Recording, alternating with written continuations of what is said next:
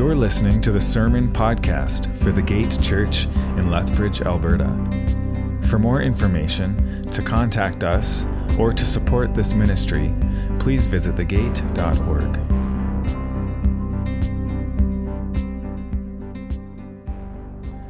We're going through a series in Luke's Gospel, and I'll remind us of last week's message from Pastor Greg in chapter 8, because last week's story was really the first half of the story for this week.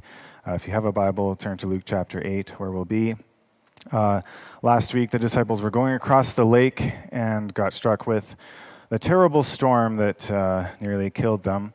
And then Jesus blew their minds by speaking and calming the storm in the boat. And last week's story ended with a question, an important question. Actually, there's two questions from verse 25 that I wanted to read. The first one comes from Jesus, where he asks of the disciples, he says, "Where is your faith? Where is your faith?" So that's an important question. And it seems like they actually don't know, because then they question themselves. They were fearful, they were amazed, and they asked one another, "Who then is this?" Talking of Jesus. Who is this? He commands even the winds and the waves, and they obey him. So as we start this week, Luke could have answered this question with the next verse plainly and taught us in that way, but instead he's going to tell us the rest of the story, and we'll find the answer as we go through. I'm going to read Luke chapter 8, starting in 26, going to 39. It says, "Then they sailed to the region of the Gerasenes, which is opposite Galilee. When they got out on land, a demon-possessed man from town met them. For a long time he'd worn no clothes and did not stay in a house but in the tombs. And when he saw Jesus, he cried out, fell down before him and said in a loud voice, 'What do you have to do with me, Jesus, Son of the Most High God? I beg you, don't torment me.' For he had commanded the unclean spirit to come out of the man.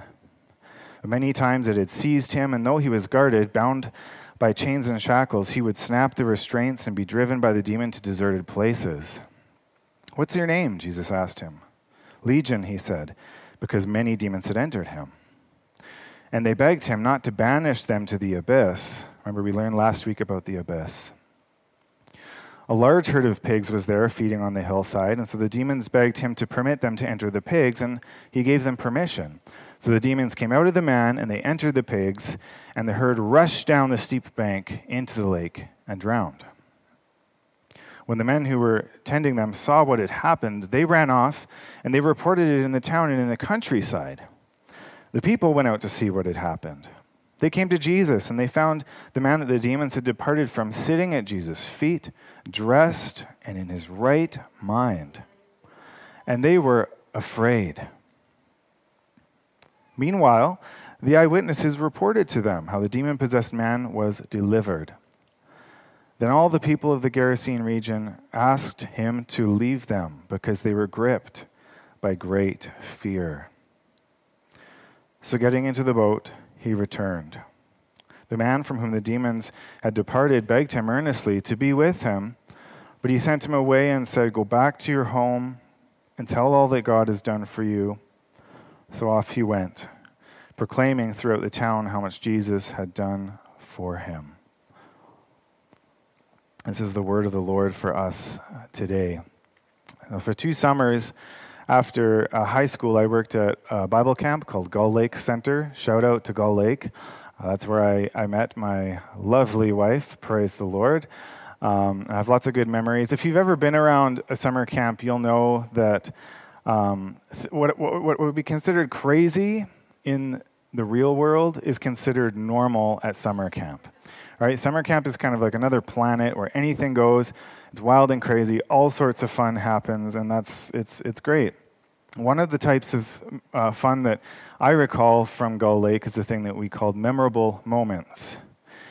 As the name implies, the goal of this time was to basically create an extra special, fun time of connection for the cabins, and it usually happened on the second last night of the week. And so the cabin leaders and the other leaders would coordinate these memorable moments for the cabins.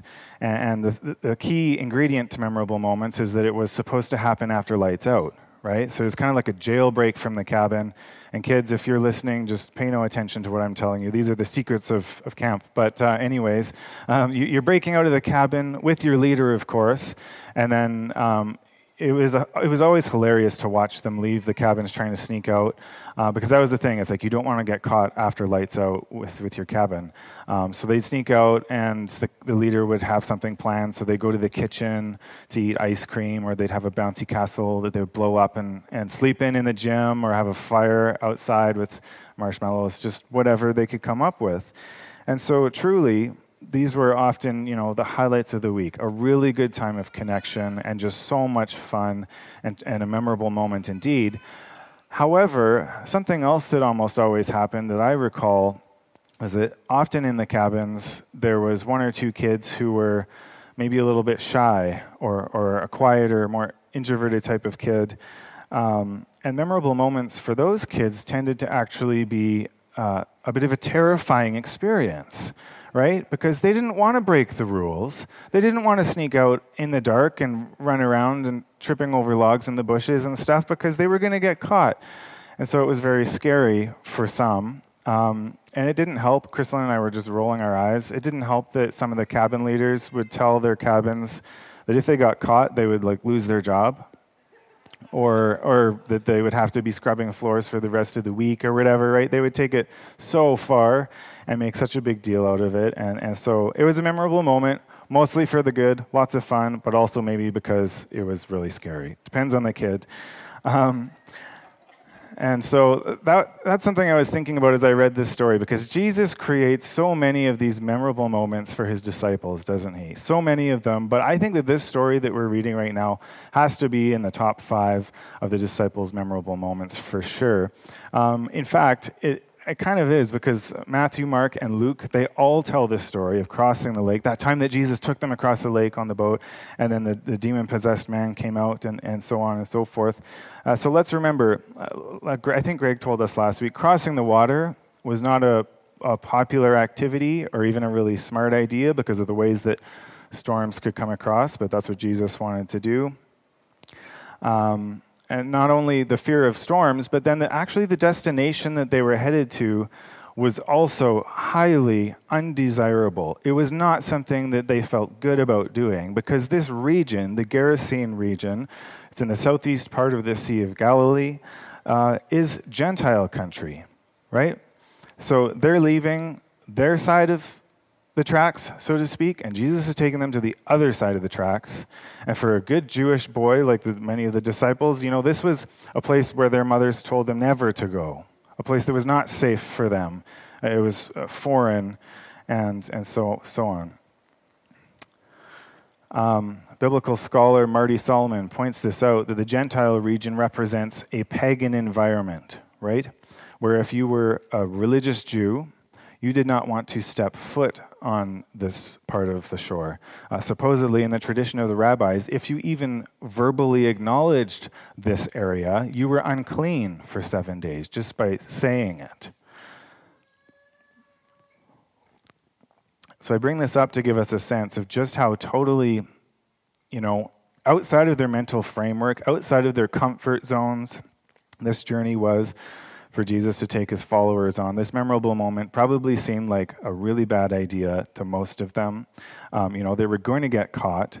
They were going to get in trouble. It was so much safer back where they belonged, and they should have just stayed in bed this morning or called in sick or whatever. This is how we can sort of imagine their feelings.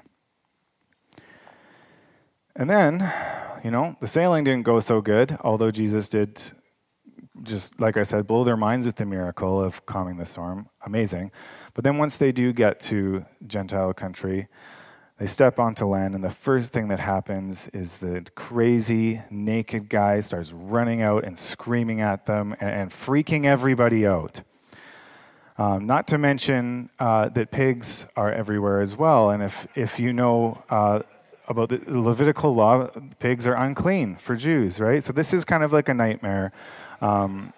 Truly, for the disciples, they're no doubt thinking, what a bad idea. I knew it. We shouldn't have come across. We shouldn't have arrived in this God-forsaken part of the world. But here we are. So what happens next is the showdown, right? The legendary showdown between the power of evil in the demon-possessed man and the power of God himself in Jesus. Except that it really isn't that much of a showdown, is it? It's not that much of a fight. Jesus arrives on the scene where spiritual evil is in full force, and then we read in verse 28 that two interesting things happen. The first is the answer to that question that we read from the disciples of who is this man Jesus? Well, verse 28 is our answer.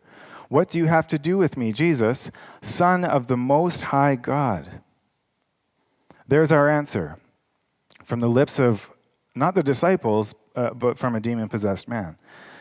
Demons recognize Jesus, right, who he is, when they see him. This is the Son of the Most High God. He is divine, and he's powerful, and he is present. And so the second thing that happens in verse 28 is the demons think, we're done for, right? We're doomed. Because of this presence of Jesus, they feel they're done for. They beg for mercy, they cry out, and they say, don't destroy us with your holy presence.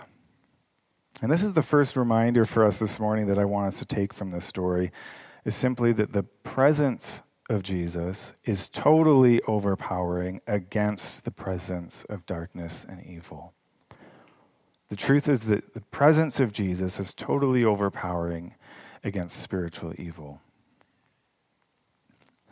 The beginning of John's gospel describes Jesus in this way in chapter 1, verses 2 to 5. Jesus was in the beginning with God. All things were made through him, and without him, not anything made that was made. In him was life, and the life was the light of men. The light shines in the darkness, and the darkness has not overcome it. The darkness has not overcome it. So this means that in whatever ways Satan exercises his destruction in God's creation, that he will not overcome the light of Jesus, God's Son. Colossians 2:15 emphasizes this. It says that Jesus disarmed the rulers and authorities, and he put them to open shame by triumphing over them. Ultimately at the cross, but also in his life in this story that we're reading. This today's story is a dramatic example of how this works. We see the demons, they're begging at Jesus' feet, and because they can't compete with him. Light drives out darkness. Evil powers obey the Son of God's command. And at the presence of Jesus, which dwells in us as believers, evil and destruction can be overpowered today as well. So we're encouraged by this truth that our Savior, the one we serve and follow and that is present with us, overcomes forces of evil. Praise God. This is good.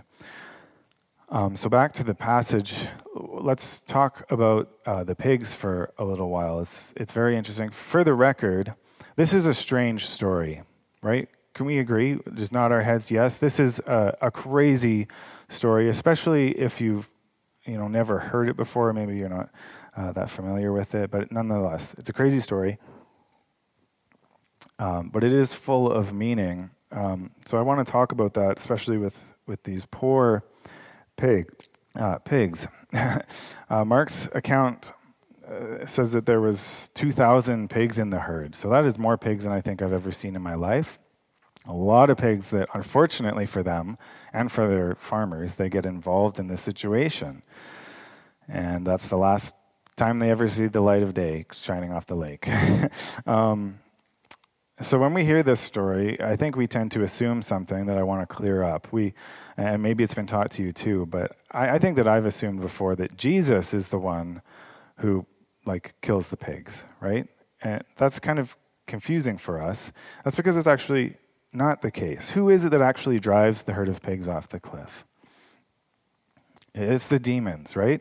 It's the demons it's evil that causes them to all die, not Jesus. Now, Jesus allows it to happen, yes, so he's sovereign in the situation. It's not an accident.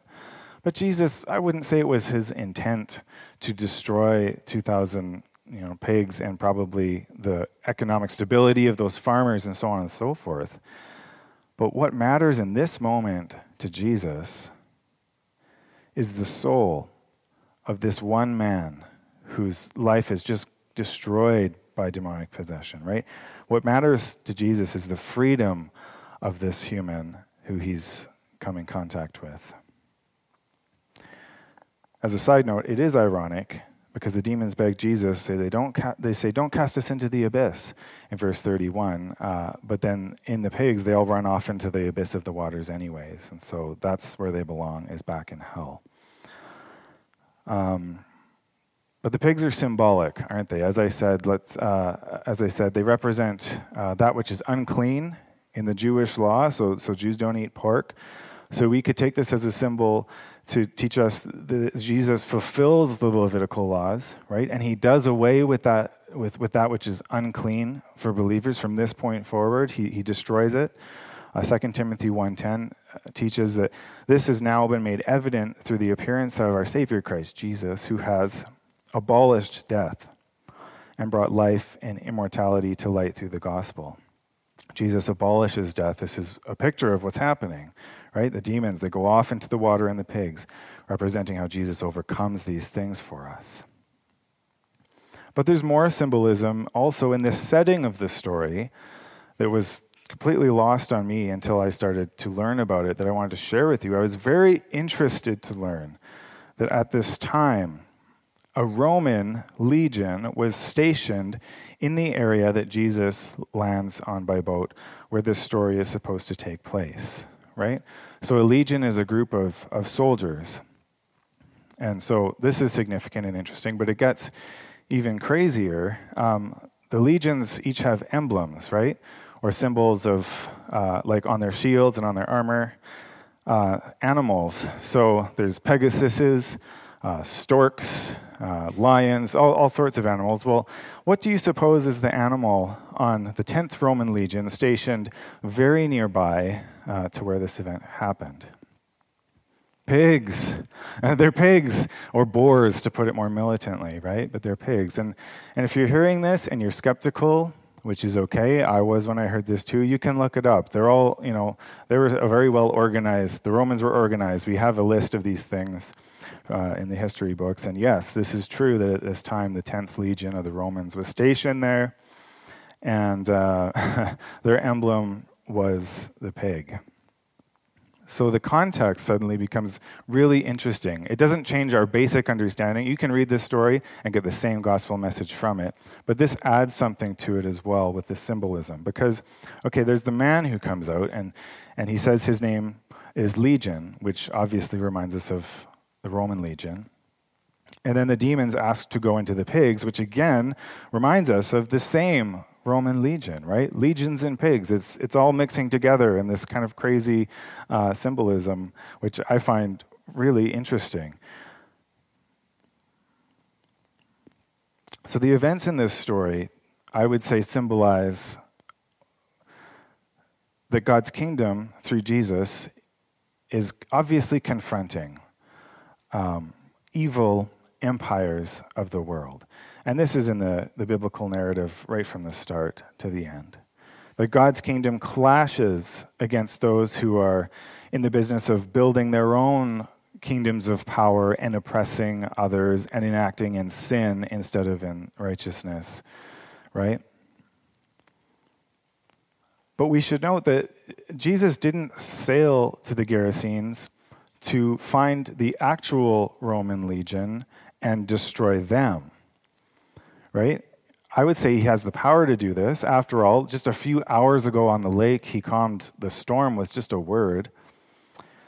And yet, he doesn't. His kingdom comes on earth as a spiritual force which destroys demonic power to save and liberate human beings, even one man at a time, like this man on the shore. So I wanted to read Matthew 18:36, which I've probably read a few times already as we go through Luke, but it's just such a good passage speaking to this, which says, Jesus says, my kingdom is not of this world.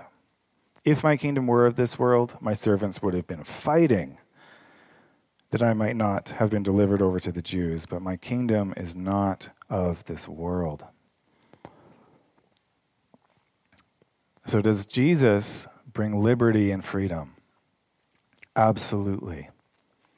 but it is ultimately a spiritual freedom. It does have practical implications at different times, but Jesus brings a spiritual freedom that saves creation from the fall, not a political freedom that liberates first century Jews from the Romans. So the avenue through which God wins the fight against all that is wrong in the world is not by overthrowing the Roman Empire or any other empire other than the empire of Satan himself, right? That's who Jesus is fighting and winning against, as is evident in our story today. As Greg was reading from the prophet Isaiah this morning, I was wondering if he was going to read this prophecy, which I had in my notes. It's a different one, but it's interesting anyways that we're kind of going back to Isaiah. From Luke 4, Jesus quotes the prophet, saying, "The Spirit of the Lord is upon me, because he has anointed me to proclaim good news to the poor. He sent me to proclaim liberty to the captives and recover the sight of the blind, to set at liberty those who are oppressed, and to proclaim the year of the Lord's favor." So what does this look like? How is this fulfilled in Jesus? Is it by overthrowing a legion of Roman soldiers with heavenly military force? Or by overthrowing thousands of demons which were terrorizing this man and casting them back into hell? It's by saving the demon-possessed man, right? And this is repeating the theme that Luke has been teaching us over and over, that God's kingdom is for outsiders, it's for outcasts, it's for those who society looks down upon. And let me tell you, in this setting, this man, the naked guy living in the tombs, he was 100% outcast, right? He had nothing. And Jesus saves him, brings him into his kingdom with love and grace.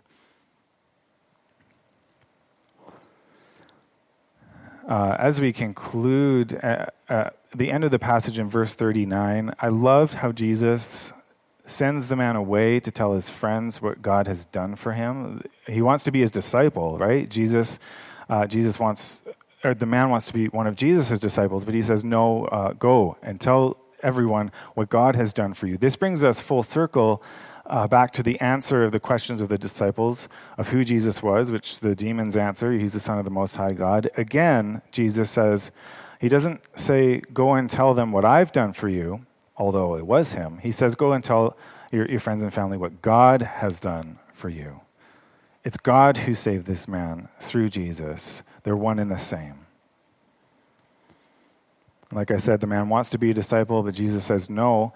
And this is on purpose.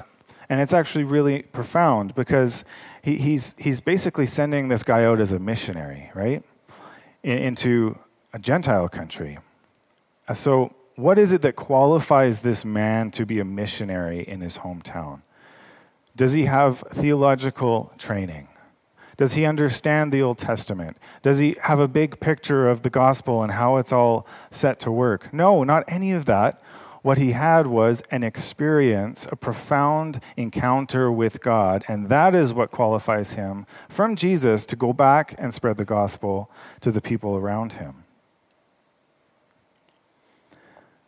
And it is profound because, surprise, surprise, it worked. His testimony works. Jesus returns back to this region. Later in Luke, we're going to read about it, and he's not greeted by one demon-possessed man and a bunch of pigs. He's greeted by a crowd of thousands.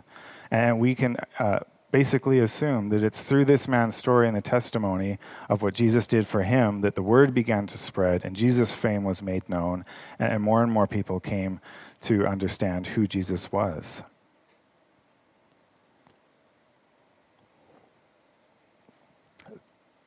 So today, in the second half of this story in Luke 8, we're reminded of, a lot of things, but basically that Jesus, first of all, is the powerful. He is the Most High Son of God. Jesus is the light of the world that overpowers darkness, both then and now and truly forever. Jesus brings new life by killing evil at its source.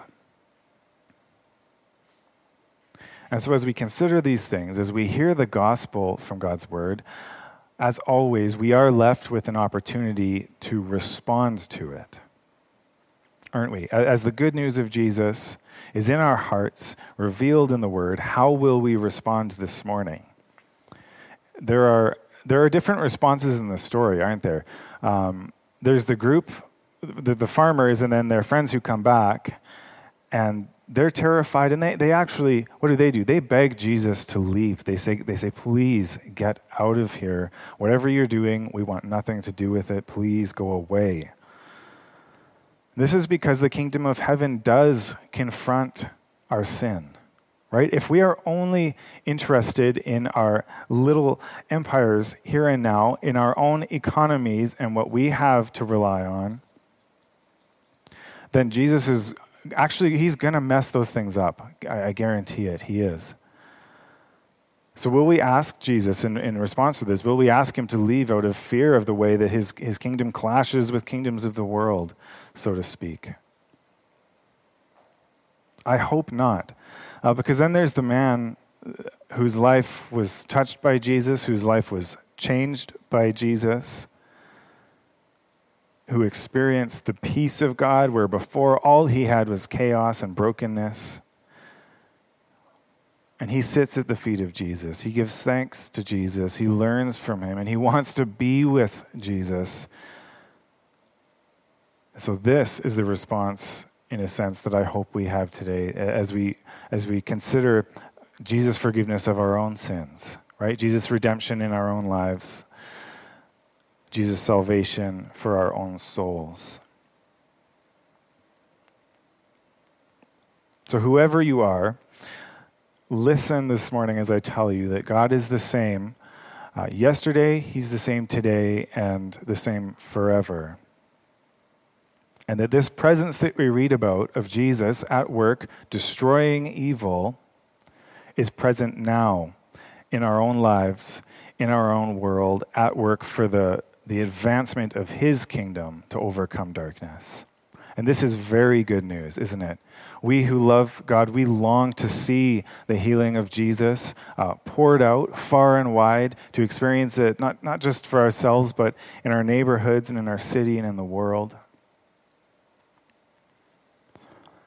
So the call for each of us, again, is simply to believe that Jesus is who he says he is, that Jesus is who this story teaches about, and that God's grace and love are poured out on us through him as we repent and we receive it in abundance above and beyond.